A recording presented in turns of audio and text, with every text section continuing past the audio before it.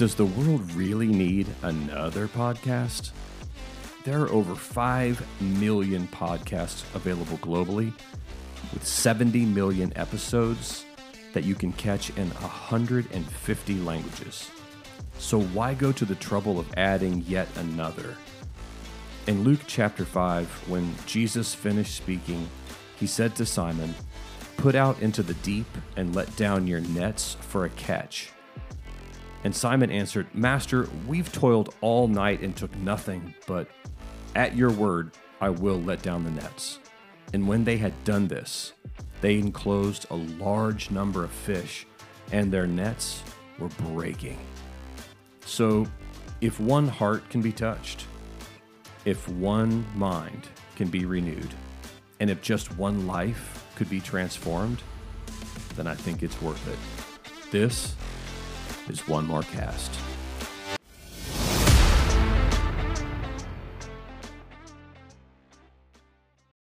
Hey everyone, this is Neil Mack. My wife Sonia and I lead the Young Marriage Group at Calvary Tabernacle. If you're between the ages of 18 and 35 and you're married, we'd love to have you join our group. We have classes every Wednesday evening in the portico at Calvary Tabernacle. We also have several fun events throughout the year, sometimes pop-up events, sometimes events that we plan for months in advance. Either way, whether you come to our class or you check out one of our events, we would always love to have you join us. These next 3 podcasts are going to be on the topic of emotional quotient. And these classes took place on Wednesday evenings in the portico at Calvary Tabernacle. The classes were taught by Reverend Jacie Burkhead. Jacie has a master's in clinical counseling from Grace College. She's also an adjunct instructor at Indiana Bible College. She's a guidance counselor at Calvary Christian School. She's also a mental health counselor at Calvary Tabernacle. She's well qualified, and you'll hear in her session, she has a passion for emotional quotient, helping people understand interpersonal relationships and connectivity, and she's absolutely a woman of God. We hope you enjoy these sessions. So let's kind of review. I know some of you weren't here, but I'm going to test your knowledge. We talked about the first element of EQ being self-awareness. Does anyone remember the second? It's very similar. Self-regulation. Self-regulation. Well, today we're going to finish it up. We also have motivation, empathy, and I'm saving this one till next week, social skills. Yeah, that's the best one. I love that one. Well, you could kind of break up these 5 things into 2 categories. The first, which is what we're finishing today, are personal skills. Starting with self-awareness. That's an unfortunate typo. So self-awareness is the skill of being aware and understanding your own emotions as they occur, as they change, right? So it's wrong to think of emotions as positive or negative, right? So is a brick bad or good? Well, if I threw it through Brother Stumbo's windshields, wouldn't be very helpful, would it? But if I built like a church or a hospital with it, maybe more helpful, right? So it's important to understand that emotions are neither positive or negative. Instead, we think of them in terms of helpful or unhelpful. All right, so this is just a review. So, for example, anger associated with a negative emotion. However, it can be completely reasonable and appropriate in certain circumstances. That's why the Bible says, "Be ye angry and sin not." Right? You can be that, but watch your behaviors, right? Emotional intelligence is what helps us to recognize our anger, to recognize whichever emotion and understand why it's occurring, right? So effective self-awareness of feelings and emotions, that's what helps you to improve even your confidence or your self-esteem, right? And then we talked about self-regulation. This is very similar to just self-control, really. Conscientiousness, trustworthiness, adaptability, right? Since you've already learned how to be aware of your emotions, then the skill of self-regulation is what makes them appropriate or proportional, right? So that's just really self-management. And those skills are related to the emotions that you feel at any given time, but it's how well you manage them, Self-control is fundamental to this, right? But there's other aspects, all right? And that can relate to why you do what you do, whether you behave in a way that's recognized as good or bad. And that's going to be dependent on you, on your circumstance, on your life. So we're finishing up personal skills today with our third, which is the final personal skill of emotional intelligence is motivation. All right, so self-motivation includes our personal drive to improve, achieve. It's the way we commit. All right, self-motivation really ties into what we've been talking about in Young Marrieds, which is time management. All right, so if you're self-motivated, you don't make unreasonable demands on yourself.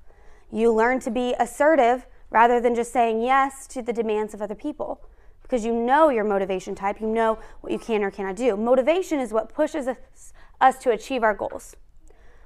It's what makes us feel more fulfilled. It helps improve our quality of life. So what does motivation include? I said it's our personal desire or our drive to achieve. So you could think of a personal drive to achieve as ambition, right? We know that certain people are perhaps more ambitious than others, or perhaps even personal empowerment. However, it's worth thinking about in terms of mindset, okay? And there are two types of mindsets, fixed mindsets and growth mindsets. If you have a fixed mindset, you believe that talent is just ingrained, that we can't change our level of ability, that what I am good at, that's the only thing I'm going to be good at. If I'm bad at something, I'm probably just going to be bad at that. So let me focus on my strengths and ignore the rest. A growth mindset says that I can improve my skill through hard work and effort. All right, and research shows that the people who believe they can improve are far more likely to achieve in whatever area they choose. That sounds so simple, right?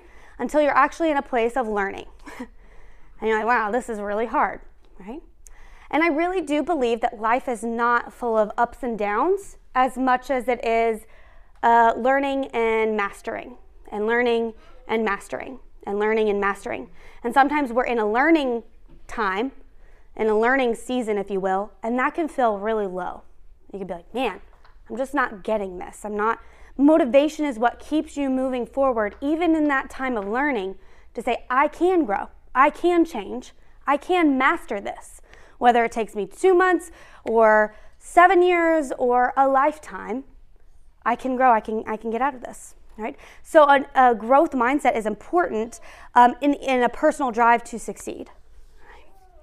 And that can be tricky, because who likes to learn? We say we like to learn, but it can be really challenging, right? How many of you have ever learned an instrument? All right, so you know, like the part where you're just getting started, you're kind of excited about it. It's like new and fun, and then it gets really hard.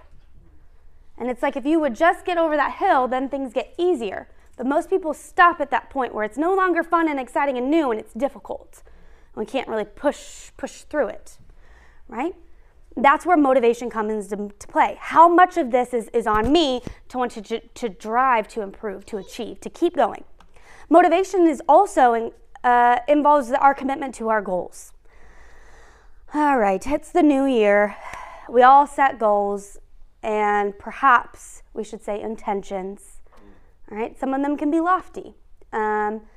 But there is considerable evidence that even if it's kind of just an anecdote, that goal setting is important to our general well-being. That we were made with two primary purposes. First, for relationship. I think we talked about that last week. But secondly, to have purpose, to find meaning. That those two things are kind of hardwired into your brain. And so, in our own motivation and our own seeking our goals, we're finding fulfillment even in those kind of learning moments. Even if you haven't made it to the mastery level or that high point, you're still kind of feeling fulfilled because you are trying to achieve. You are working towards that. So it certainly makes sense that if you aim at nothing, it's easy to achieve it. And that most of us need something in our lives to aim towards. And having an awareness of where you wish to be or an understanding of how you plan to get there is vital to staying motivated, right? And I know this is kind of redundant because we just talked about time management, but that's a key player, if you will, in your own motivation and your own commitment to those goals. Because if I don't have a plan, it's incredibly hard for me to keep going. Or if I don't have a vision of where I'm going, why am I even trying? Right? Next is our initiative or readiness to act on opportunities. So initiative is effectively the ability to take advantage of opportunities when they occur, when there is a moment to. It's easy to hesitate and then the opportunity be gone. However, the old sayings like look before you leap, fools rush in, right? Where angels fear to tread. Like all of those things, they have a lot of truth in them because it's important to think things through and make the right decision for you. But initiative can therefore be considered a combination of both courage and risk management. Good risk management, where you're wondering, is this the right step for me? I'm weighing the risk and reward, finding out what is right. I'm praying about it. And that kind of management is necessary so that you can identify that when the right opportunities come and they have the appropriate level of risk for you, and also in the same moment, I have the courage to kind of overcome my fear or my hesitation. And those things are hard to hold at the same time because there can be part of you that says, yes, like there is a risk to this, whatever the decision is. And then I also want to kind of be courageous and do the thing that my heart longs to do. All right. So it's an important part of emotional intelligence is even knowing and weighing those things out. When do I know when to step, when to hesitate? Motivation is also, it includes optimism and resilience. I know you all know what optimism is, but it is the ability to look on the bright side of things. But resilience is to be able to bounce back, right? Or keep positive in the face of those challenges. Or in those moments, it's the ability to understand that they may be, optimism and resilience may be related, but they're not exactly the same. So what makes resilient people resilient? Well, they use their ability to think in a way that manages perhaps unhelpful emotions and responses to events. To notice, okay, this is my response, my emotional response, and how do I reframe this to work for me? If I have an emotional response, then I'm going to use rational thinking to kind of examine it, and if necessary, overcome my reactions that I don't understand, or even perhaps my reactions that aren't entirely logical.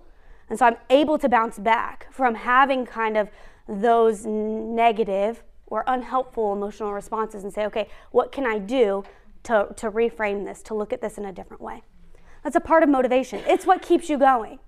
It's what keeps you going in your relationships. It's what keeps you going at work. It's what keeps you going in everything, is to say, okay, where is the positivity? Where is the reframing in this moment?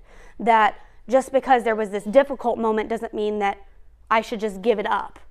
Or all of this is just, I should just give all of this up. It's the motivation, that drive that keeps you going.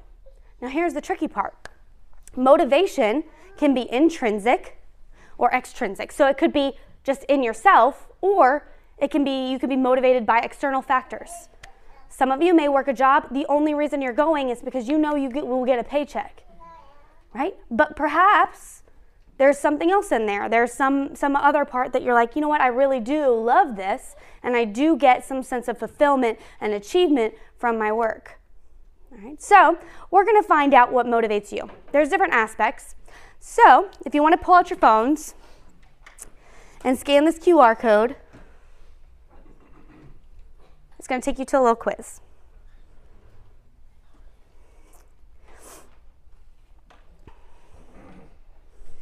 It should take less than 5 minutes.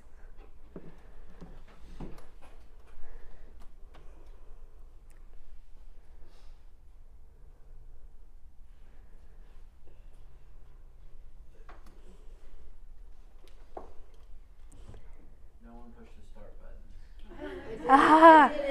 Oh, no. They gotcha. Scroll all the way down and you'll find it.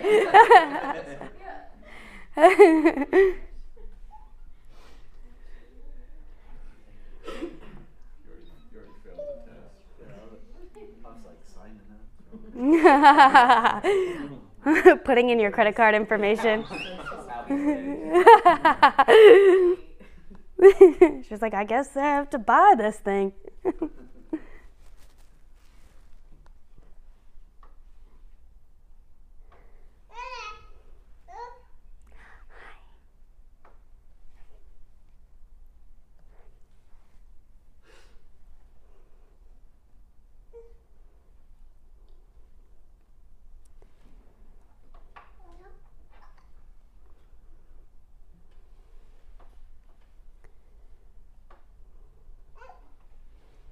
One thing I tell people when they take a test, if you have to hesitate, it's probably no.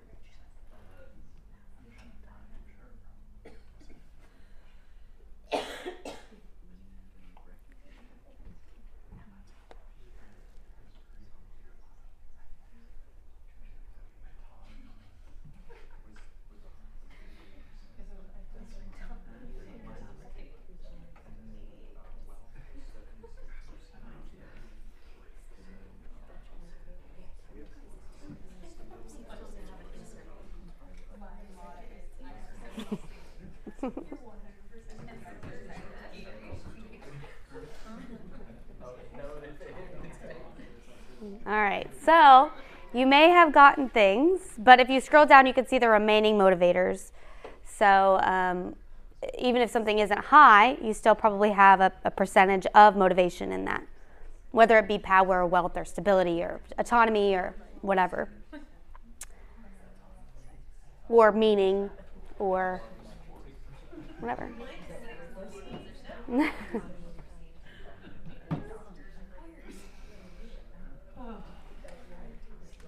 So when we're thinking about self-motivation, it's important to understand what motivates you to do things. All right, so like I said, there's two main types of motivators, intrinsic and extrinsic. So in the simplest way you could think about these two things is intrinsic is being related to what we want to do. Extrinsic is related to what we have to do. Right, what is motivating us? So a more detailed definition is this. Intrinsic, to perform an action or task based on the expected or perceived satisfaction of performing that task. Intrinsic motivators are having fun, being interested, the personal challenge, right? Extrinsic is to perform an action or task in order to gain some sort of external reward, earning money, getting good grades, having power, getting, some sort of praise.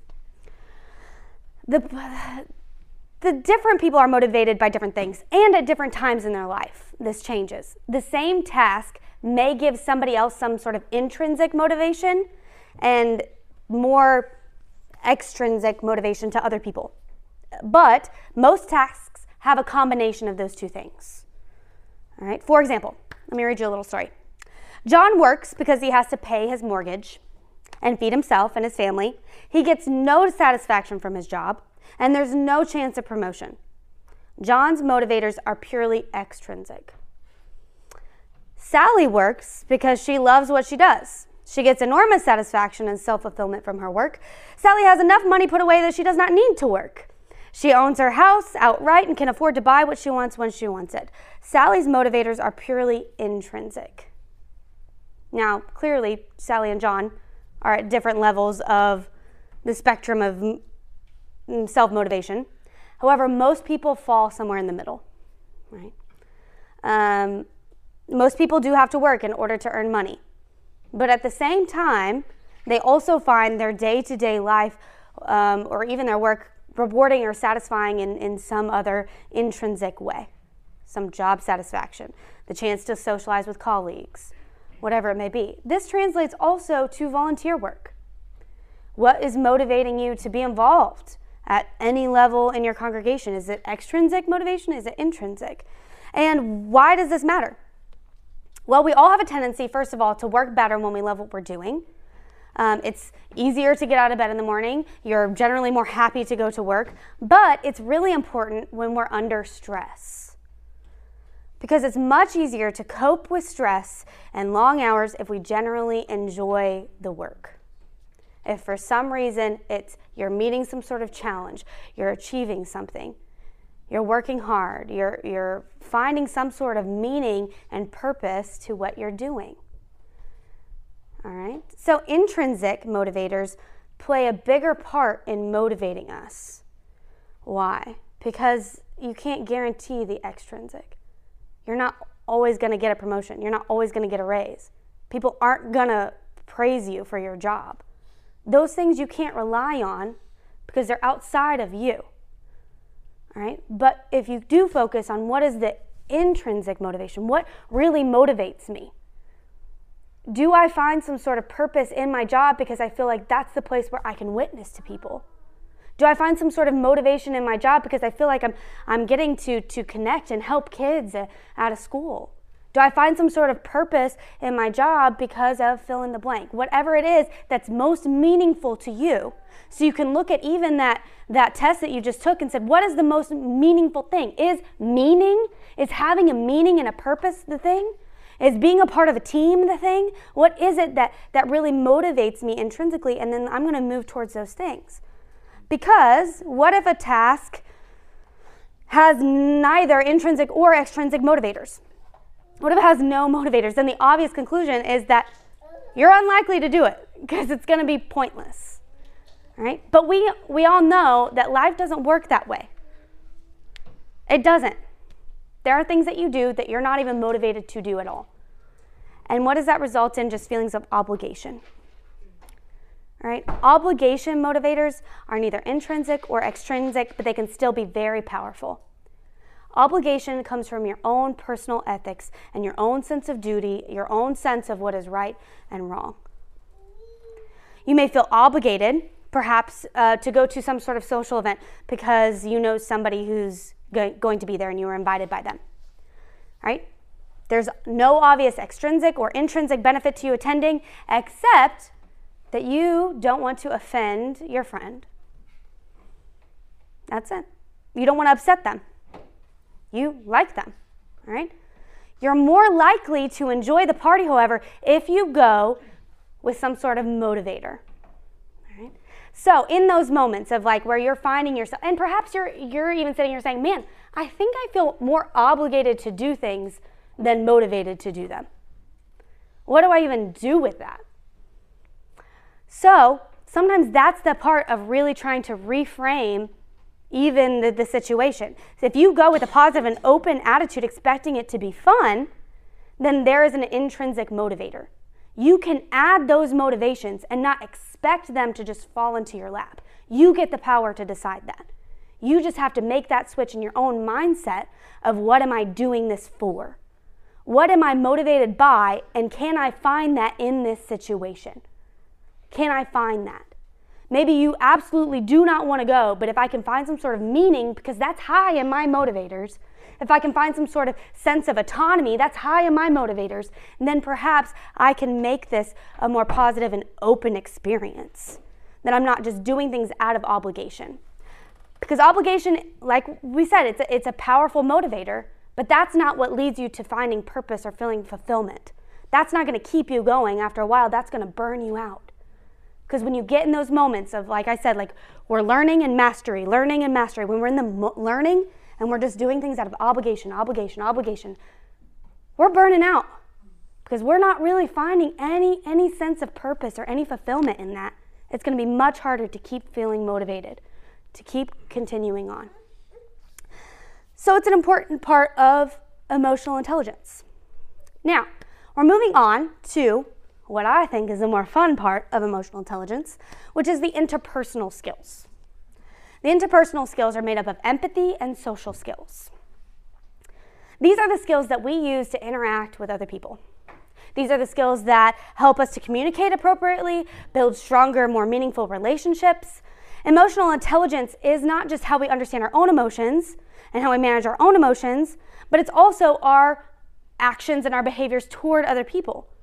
All right, and there's two key aspects, empathy and social skills. So empathy helps us to develop a stronger understanding of someone else's experience.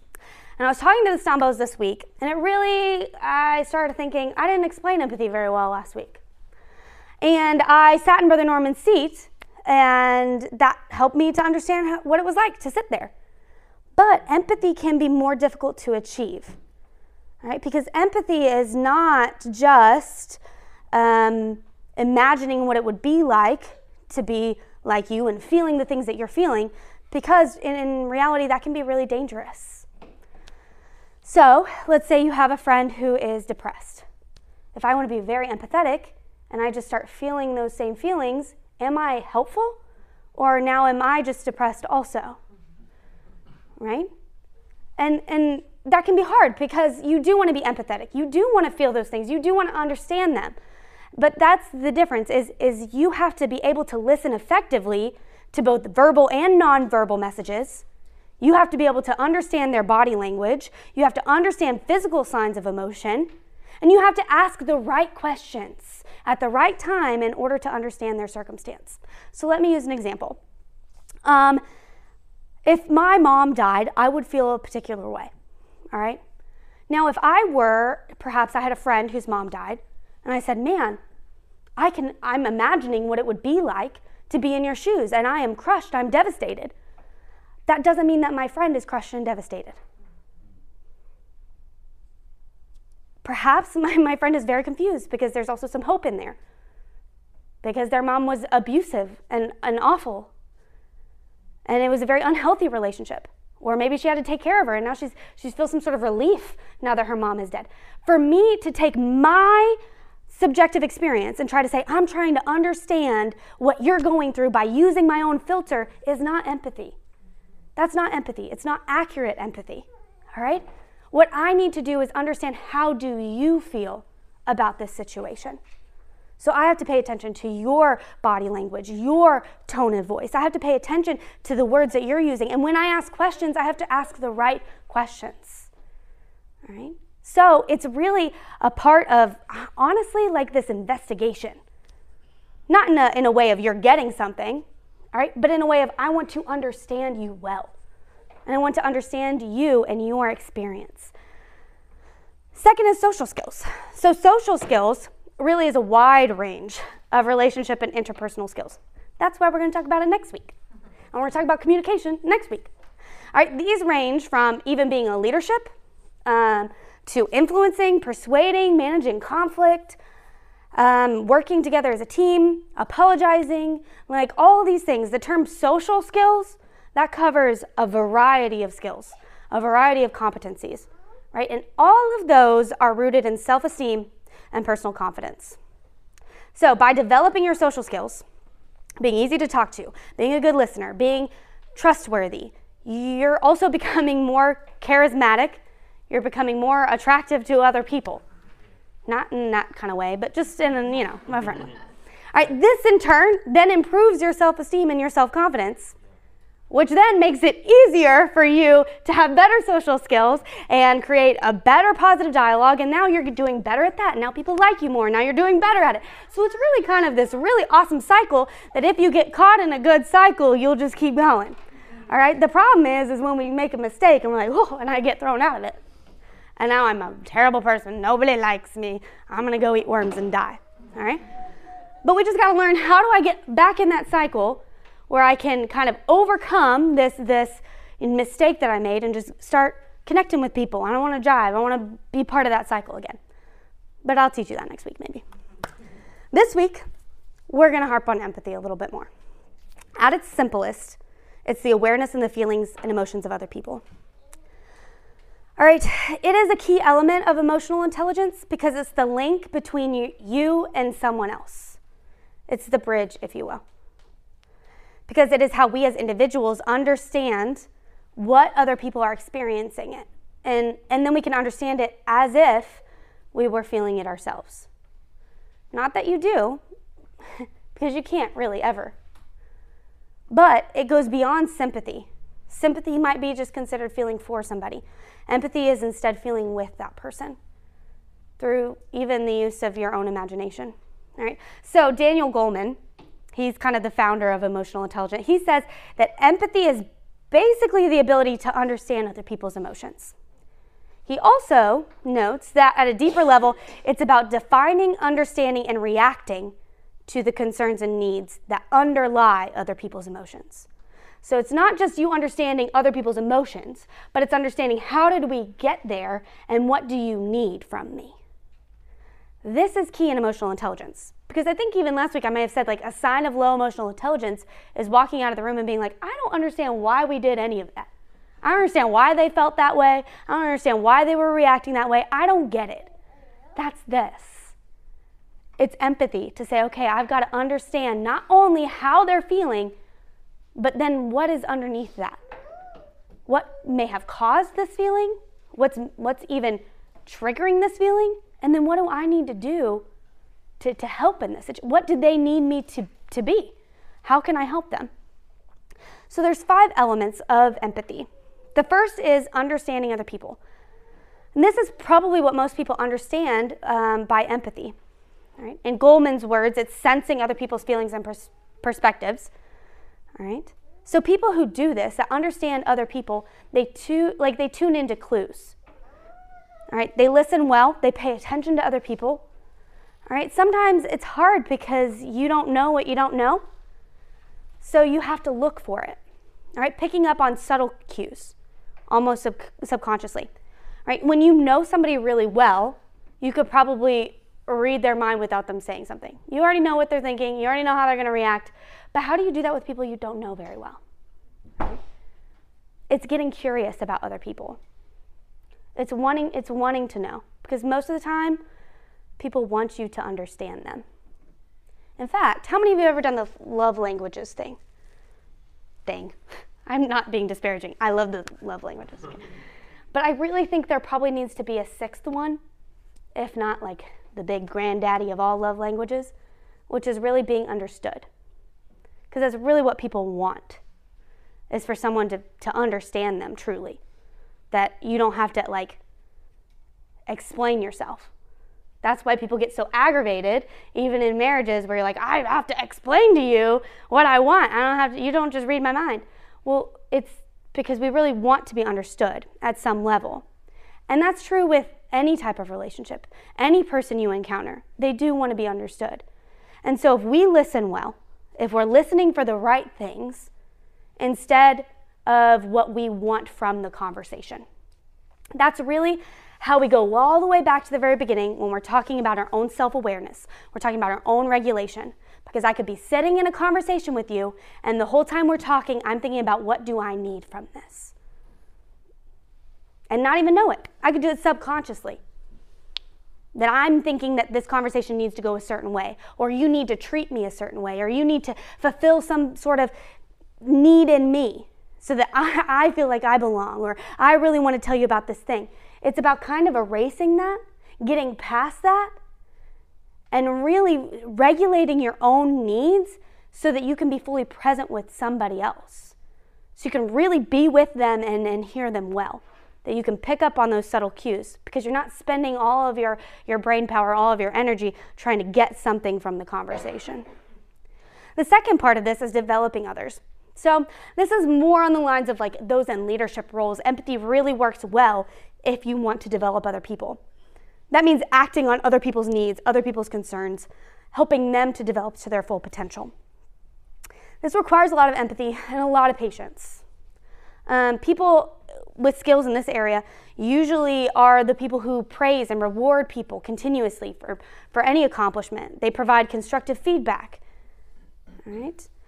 They provide mentoring, coaching, things like that you want, and you are looking towards the other person to say, okay, what can I do for you? How can I serve you? How do I understand your experience, and how do I help you better? The third thing is having a service orientation. All right, primarily aimed at work or situations this comes up, but I think that this should be all of our perspective. If we are being apostolic, if we are being Christian, then that means that I want to put the needs of other people as a priority in my life. That's not to say to neglect your own needs. We're not forming some sort of codependency here. We want good boundaries, but in a way of I can serve other people. I can improve even this relationship by my own satisfaction or my own loyalty. All right, people who kind of have this approach that it is constantly this person first. Right, that I genuinely am interested in your needs, that I genuinely want to understand what do you need. So Mercedes-Benz, the car manufacturer, has this rule, and it says that there's no more satisfied customers. So we don't want that. And they sent out this memo that says they're no longer interested in achieving customer satisfaction. Now, that does not mean that the customer is not important to Mercedes, but it's absolutely the opposite. So they kind of started this in, I think, 2017, but they thought that the customer experience was so important that satisfaction would not be the goal. That satisfaction is not enough. We want customers to be delighted with their Mercedes. So the company's president and the CEO believed that that has to start with the employees first. So a recent company poll found that 70% of their employees had never driven a Mercedes. So they started giving them Mercedes so that they can better empathize with their customers. And I'm like, okay, hire me, all right? But this is the point, is because they said that yes, we care about our employees, but we want you to be able to understand what they're going through so that you are more engaged in their success. And that translates to our relationships, because if I am so engaged in your experience, then I want it to be a success. If I am so focused on understanding your experience, then suddenly I'm feeling with you. All right? Now I am way more invested in you. Because if I'm feeling it with you, then both of us have got to succeed. All right? Because I don't want to feel those things. I don't want you to feel those things. All right? Fourth is leveraging diversity. Now this is not some woke, everybody relax. You don't have to stress, okay? I feel like everybody freaks out about that, and you're really not the people that need to worry about it. You're good, all right? Leveraging diversity doesn't mean that you treat everybody the same way, right? And this is where it gets tricky. But you tailor the way you interact with other people based on who they are. This is not manipulation. This is just respect and empathy, all right? And people who really master this skill relate well to everybody. They can talk to anybody. Because, as a rule, they see the differences, the diversity, as an opportunity, as a way of learning, as a way of understanding. And people who are good at leveraging diversity, also, they really challenge intolerance and bias and stereotypes. So, Claude Steele, he was a psychologist at Stanford University. He did this series of tests on stereotypes, and he asked 2 groups of men and women to take a math test. So the first group was told men actually do better at math. Men statistically are way more better. I'm not good at English, so whatever. Men are better at math. And so the second group was told nothing. All right, so the first group, the people who had been reminded about the stereotype before the test, the men performed significantly better than the women. There was no difference in the second group. All right, so Steele suggested that being reminded of the stereotypes really activated the emotional centers in the brain, producing confidence in men and anxiety in the women. And that shows how dangerous just a stereotype can be. Just being reminded that this is the statistic, this is the stereotype. There's no reality in that, but there's a gap between perception and reality. And if we buy into just our perception, our own stereotype, it can be really powerful. And it can really influence the way that you connect with other people.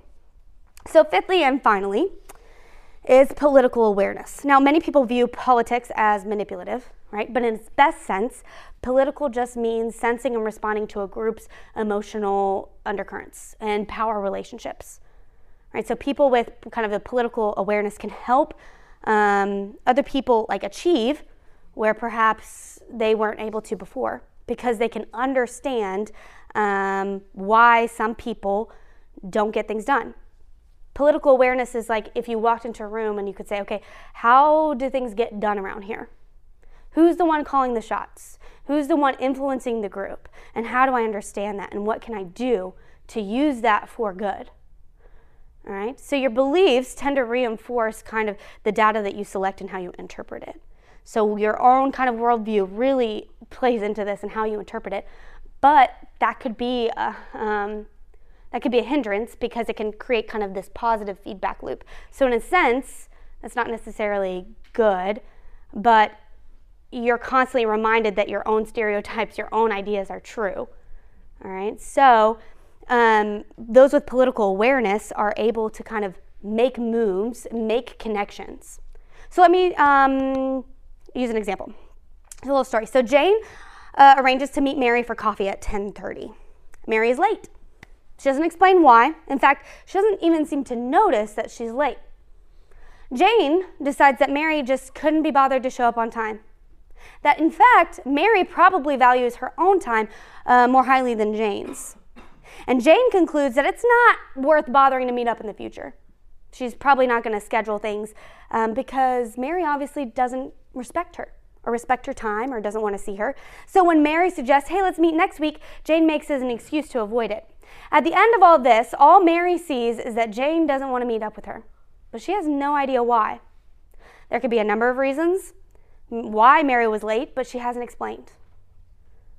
Perhaps she had a doctor's appointment. Perhaps it was as simple as her watch was slow and she didn't even realize. But meanwhile, Jane has just decided that the relationship is not worth pursuing. You see, here's the thing, is that if we're not aware of our own thinking, our own reasoning, then we start to make our perceptions reality. And then that's the rule by which we live by. And so every time Mary shows up, it's that positive feedback loop. Oh, she showed up late again. She really doesn't care, right? Because we've allowed our own perception to become reality. And we've got to watch that, because we have to be aware of our own thinking, aware of our own reasoning, and then we have to make sure that others understand that as well.